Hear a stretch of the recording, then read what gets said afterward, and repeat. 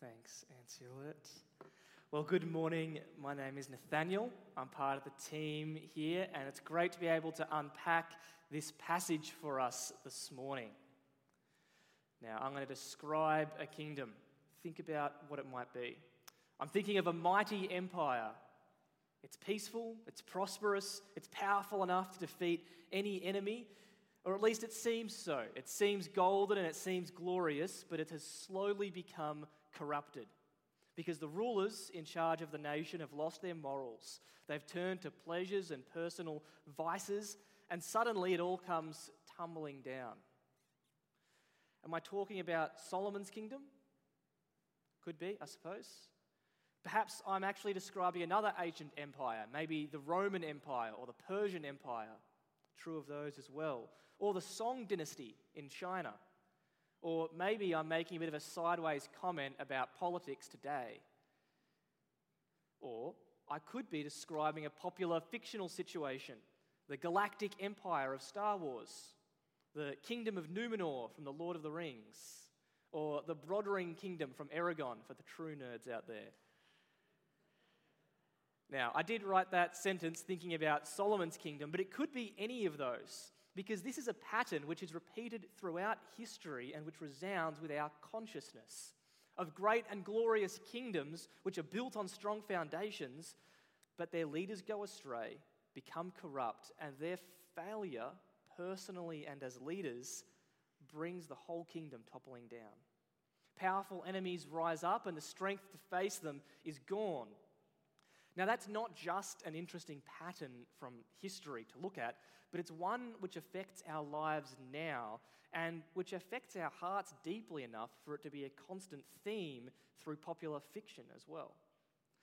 As we look for world peace, for stability, for prosperity in a time when there is renewed tension and conflict, yet again, we have to face the stark reality that there is no human government, there is no human country, there is no empire, there is no commonwealth which will be able to keep things in order and to keep its citizens safe forever. What we need as people is to be in a kingdom which will keep peace and stability which will last. And so we need a leader, we need a king who will never compromise, who will never run out of power, who will never be overthrown and can never be defeated, even and especially by the ravages of time and old age. We need a kingdom whose heart will never be divided. Today, we're wrapping up a sermon series on the rise and fall of Solomon. Over the last couple of weeks, we've been surveying the reign of Solomon, found in 1 Kings chapter 1 to 11.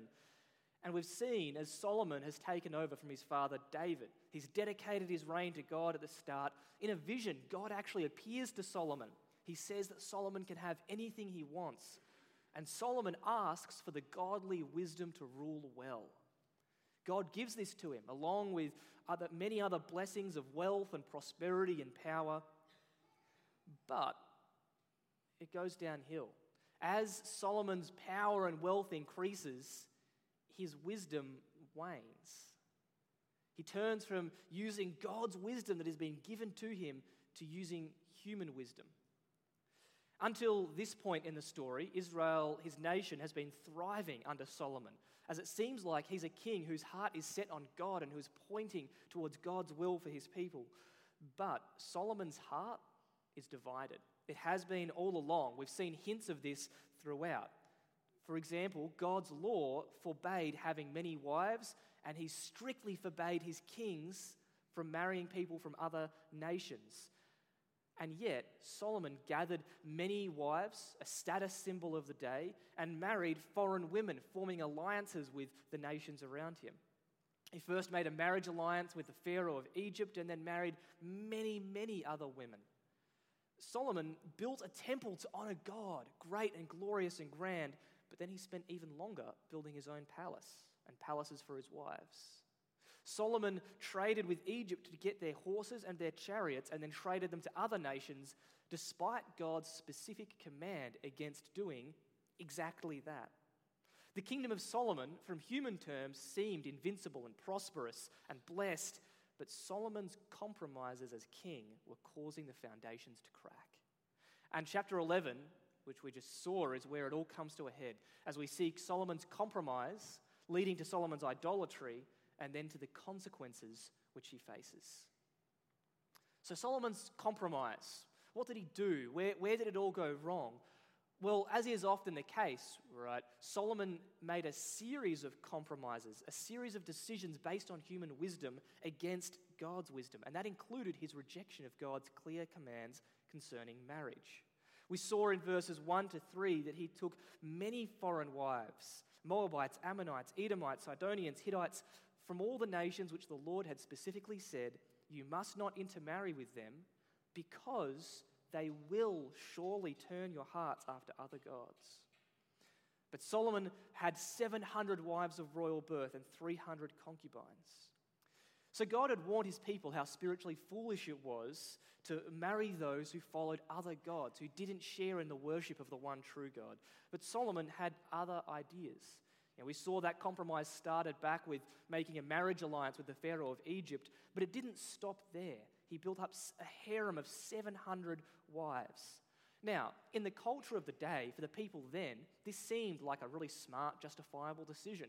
By the standards of the day, Solomon just had a pretty normal-sized harem of wives. He seemed to be making shrewd international alliances by marrying many foreign princesses.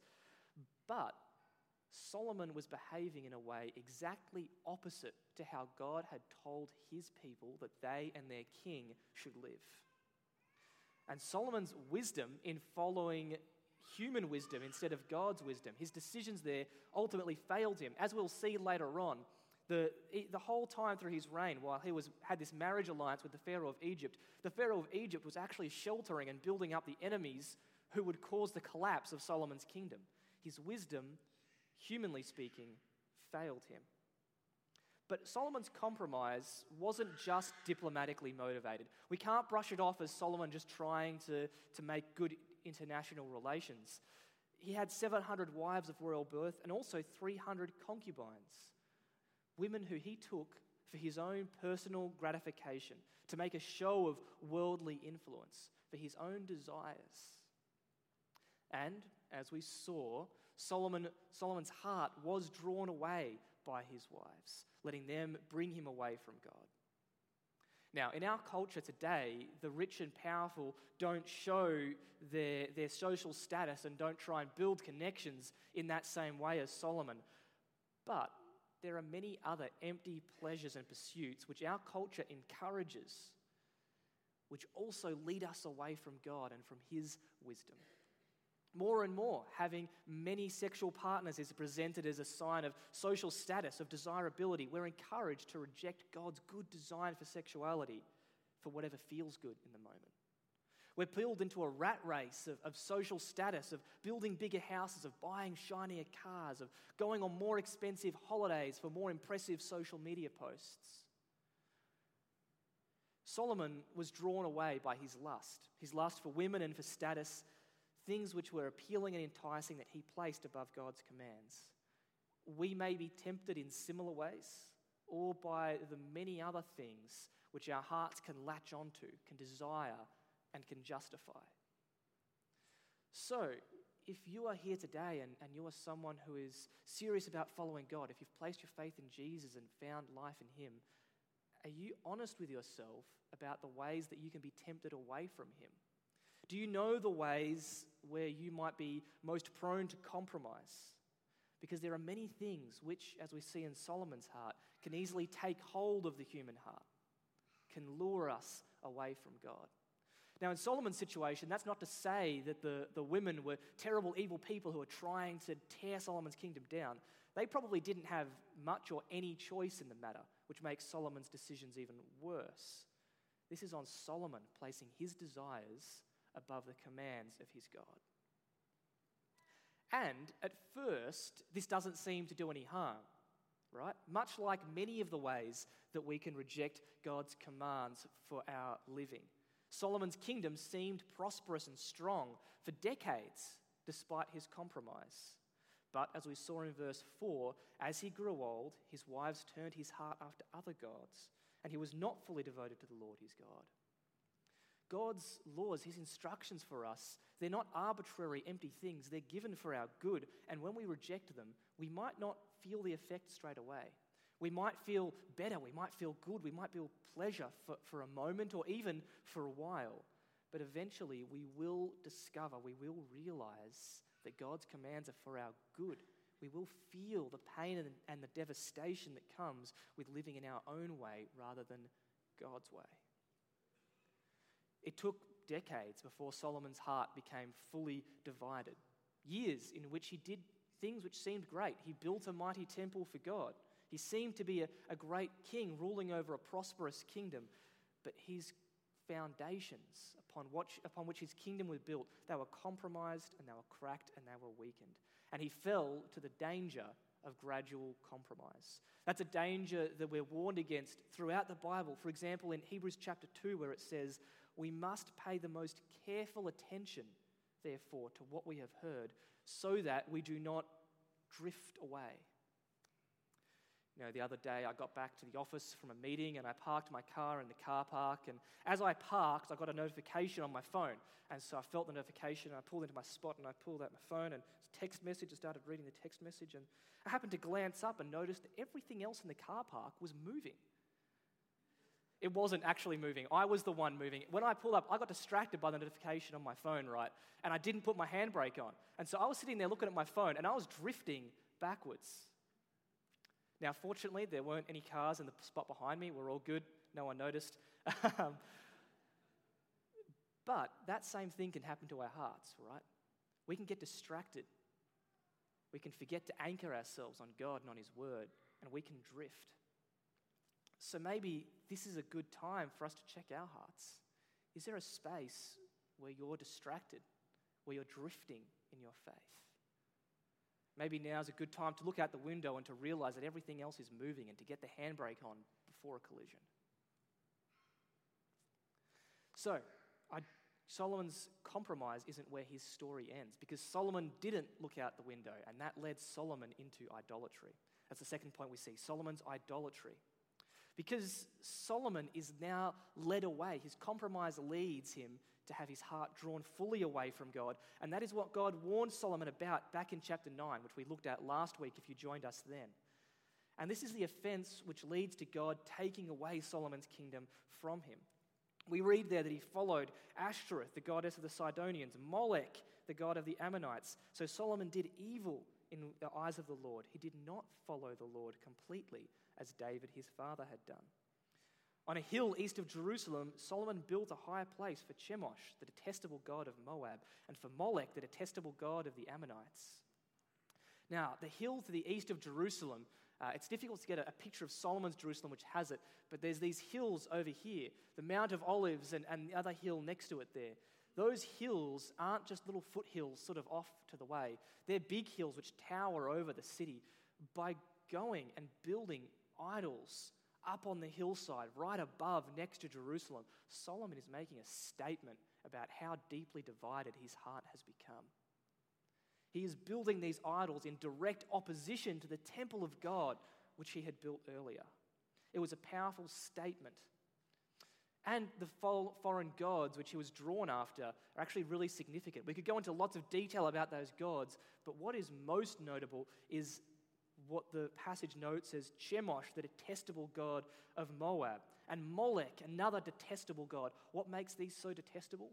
Well, as we look at ancient texts and get an understanding of religion in ancient times, both of these gods were associated with the practice of child sacrifice. Solomon had not just turned away from God to bow down for a moment to an empty stone figure. Solomon had engaged in the worst of paganism, in direct rebellion against his God.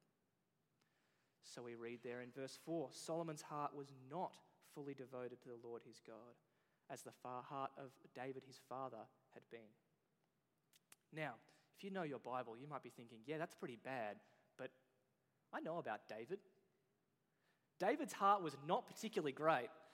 David sinned numerous times in significant ways. In fact, you might know your Bible well enough to know that Solomon was the son of Bathsheba. Bathsheba's the one whom David committed adultery and then murder to get at. How can the Bible say that David, Solomon's father, had his heart fully devoted to God? How can he say that David followed the Lord completely? That's ridiculous, right? Well, the answer here is an encouragement for us as we wrestle with our own failings and sinfulness. Although David did fail numerous times and in inexcusable ways, he repented and turned back to God wholeheartedly, sincerely. He received the consequences for his sin, but turned back to God for forgiveness, to have his heart washed clean.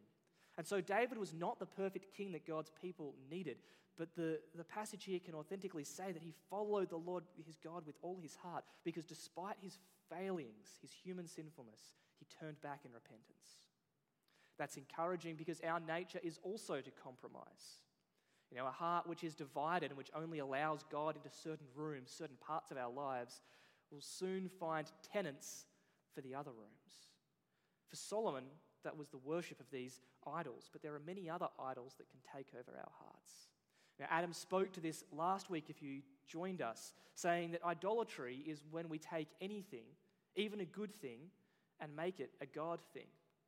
Whether that's bowing down to the altar of money and possessions, measuring our worth based on our net worth or our satisfaction from the size of our homes, or bowing down at the altar of sex and pleasure, basing our identity as humans on our sexuality, pursuing sexual pleasure even when there's a cost to ourselves and our families and those around us. We worship at the altar of power and control, social influence, popularity, social media likes, of work promotions and career goals. On and on we could go. There are so many ways that we can build little idols in our lives, things which we focus our attention, things in which we find our fulfillment and our satisfaction and our meaning. And yet, despite all of our failures, God continues to call us to turn back to Him. He continues to show grace.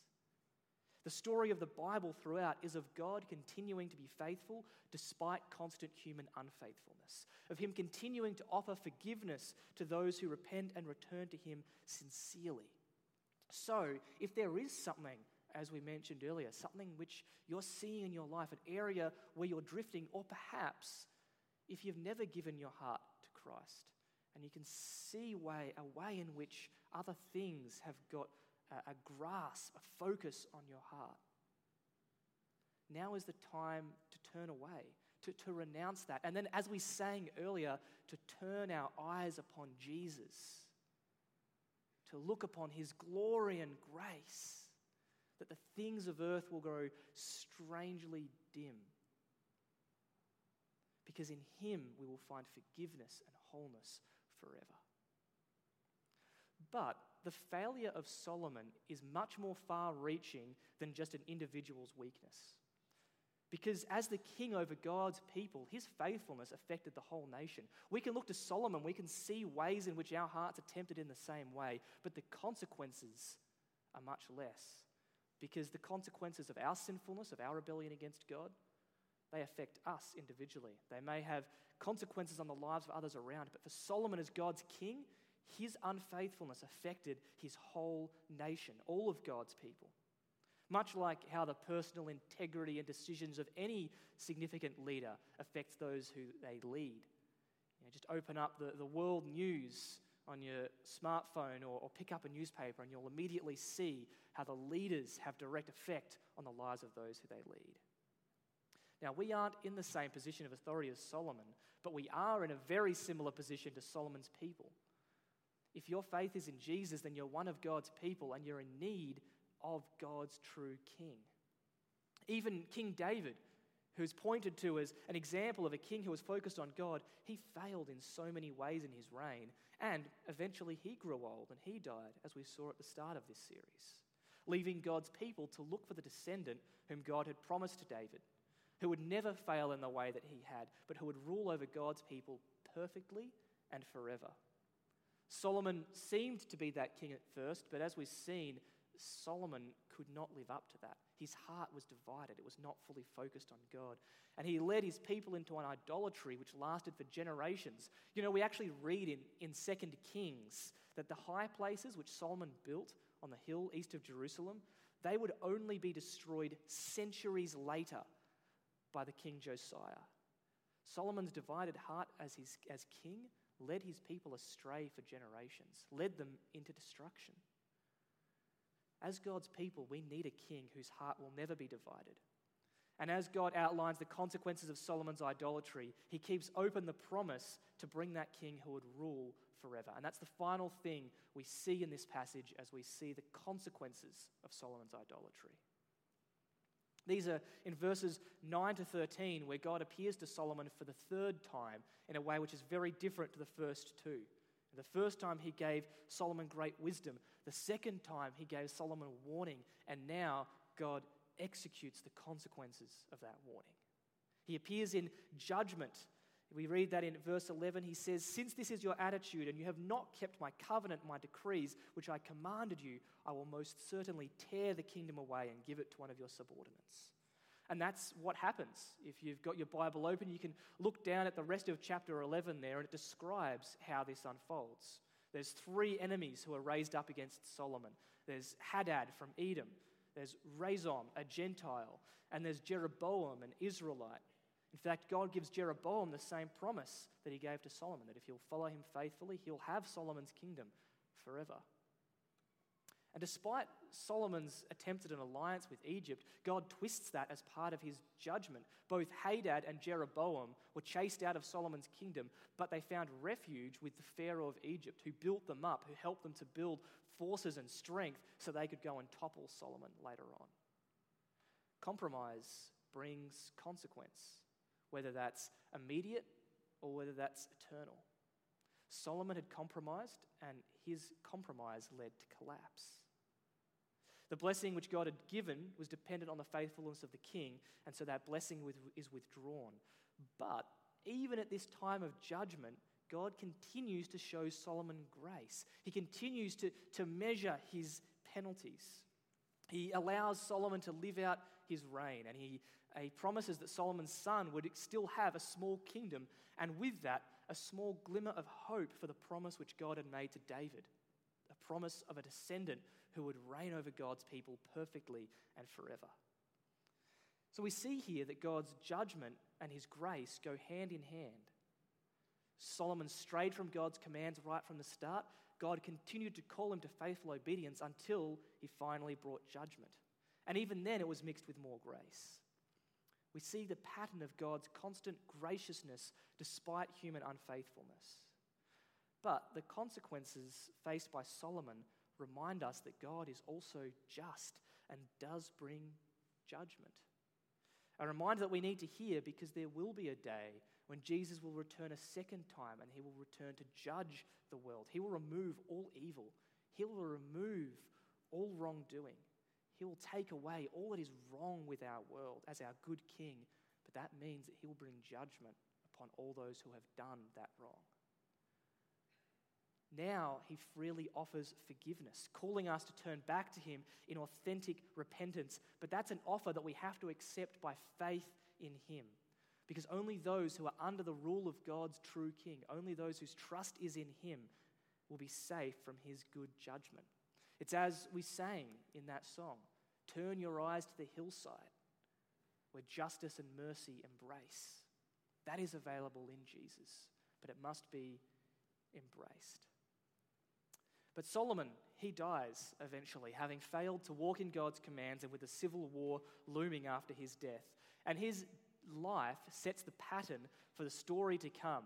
For centuries, there are kings who fail to follow God faithfully, eventually leading God to hand the nation over to their enemies. Story over story of marrying foreign women, of worshipping idols, of turning away from God. But despite the judgment that he eventually brings, God continues to faithfully preserve his people. He keeps the line of David going, and he keeps the promise that he made to David that one of his descendants would rule over his throne forever. That wasn't Solomon. It wasn't any of Solomon's children or their children's children, but it was Jesus. Jesus has taken that perfect place. He rules perfectly over God's people, and he has not compromised. Where Solomon did compromise, he eventually turned from God. Jesus' heart was undivided, resisting every temptation. When Solomon died, his kingdom crumbled away, together with its glory and its riches, like wild flowers and grass in the fields. But at Jesus' death, he established his eternal kingdom, which will never perish, spoil, or fade. Solomon's kingdom was threatened and ultimately destroyed by the nations around. Jesus gives his followers a mission to reach the nations around with the good news of what he has done. Jesus is the King whom God's people waited for and whom we need. So if your trust is in him, we don't need to be afraid. For the kingdom that we're a part of is not at risk of collapse. Our King does not have a divided heart like ours. But rather, as we read in Philippians 3, our citizenship is in heaven, and we eagerly await our Saviour from there, the Lord Jesus Christ. A King who has set right the failings of his people. In fact, who has paid for the penalty of their sin, whose heart will never be divided, and who not only has but offers eternal life. So as we finish our series in the rise and fall of Solomon, we're left with the question, who is your king? What is that king like? Is the ruler of your heart, the focus of your life, yourself? Is it some other idol or a series of idols in which you find your meaning, your satisfaction? Or have you received Jesus as your king? Look at your life. Look at what you focus on. Look at where your priorities lie, because that reflects who your king truly is. Jesus' kingdom is peaceful, prosperous, and powerful. It's golden and glorious, but the truly good news is that unlike any other nation, any other ruler, including and especially Solomon, it will never be corrupted because our king will never compromise. He rules with perfect justice and peace, and he rules over a kingdom which is here in part, which is growing constantly, and which will be fully unveiled when he returns. So therefore, as we're encouraged in Hebrews, since we are receiving a kingdom that cannot be shaken, let us be thankful and so worship God with reverence and awe. Will you pray with me? Lord, we thank you for this day. We thank you for your goodness. We thank you for your faithfulness to us despite our unfaithfulness to you. We thank you that you continue to offer us grace, forgiveness. Lord, we ask that you will work in our hearts, you will draw us to a complete and whole faith in you, Lord, that as we struggle with our sinful, broken nature, that you will continue to make your grace known to us. You'll continue to call us to true repentance, that you'll continue to grow us to true knowledge of you, and you'll continue to point us to Jesus, our King. We ask this in your name. Amen.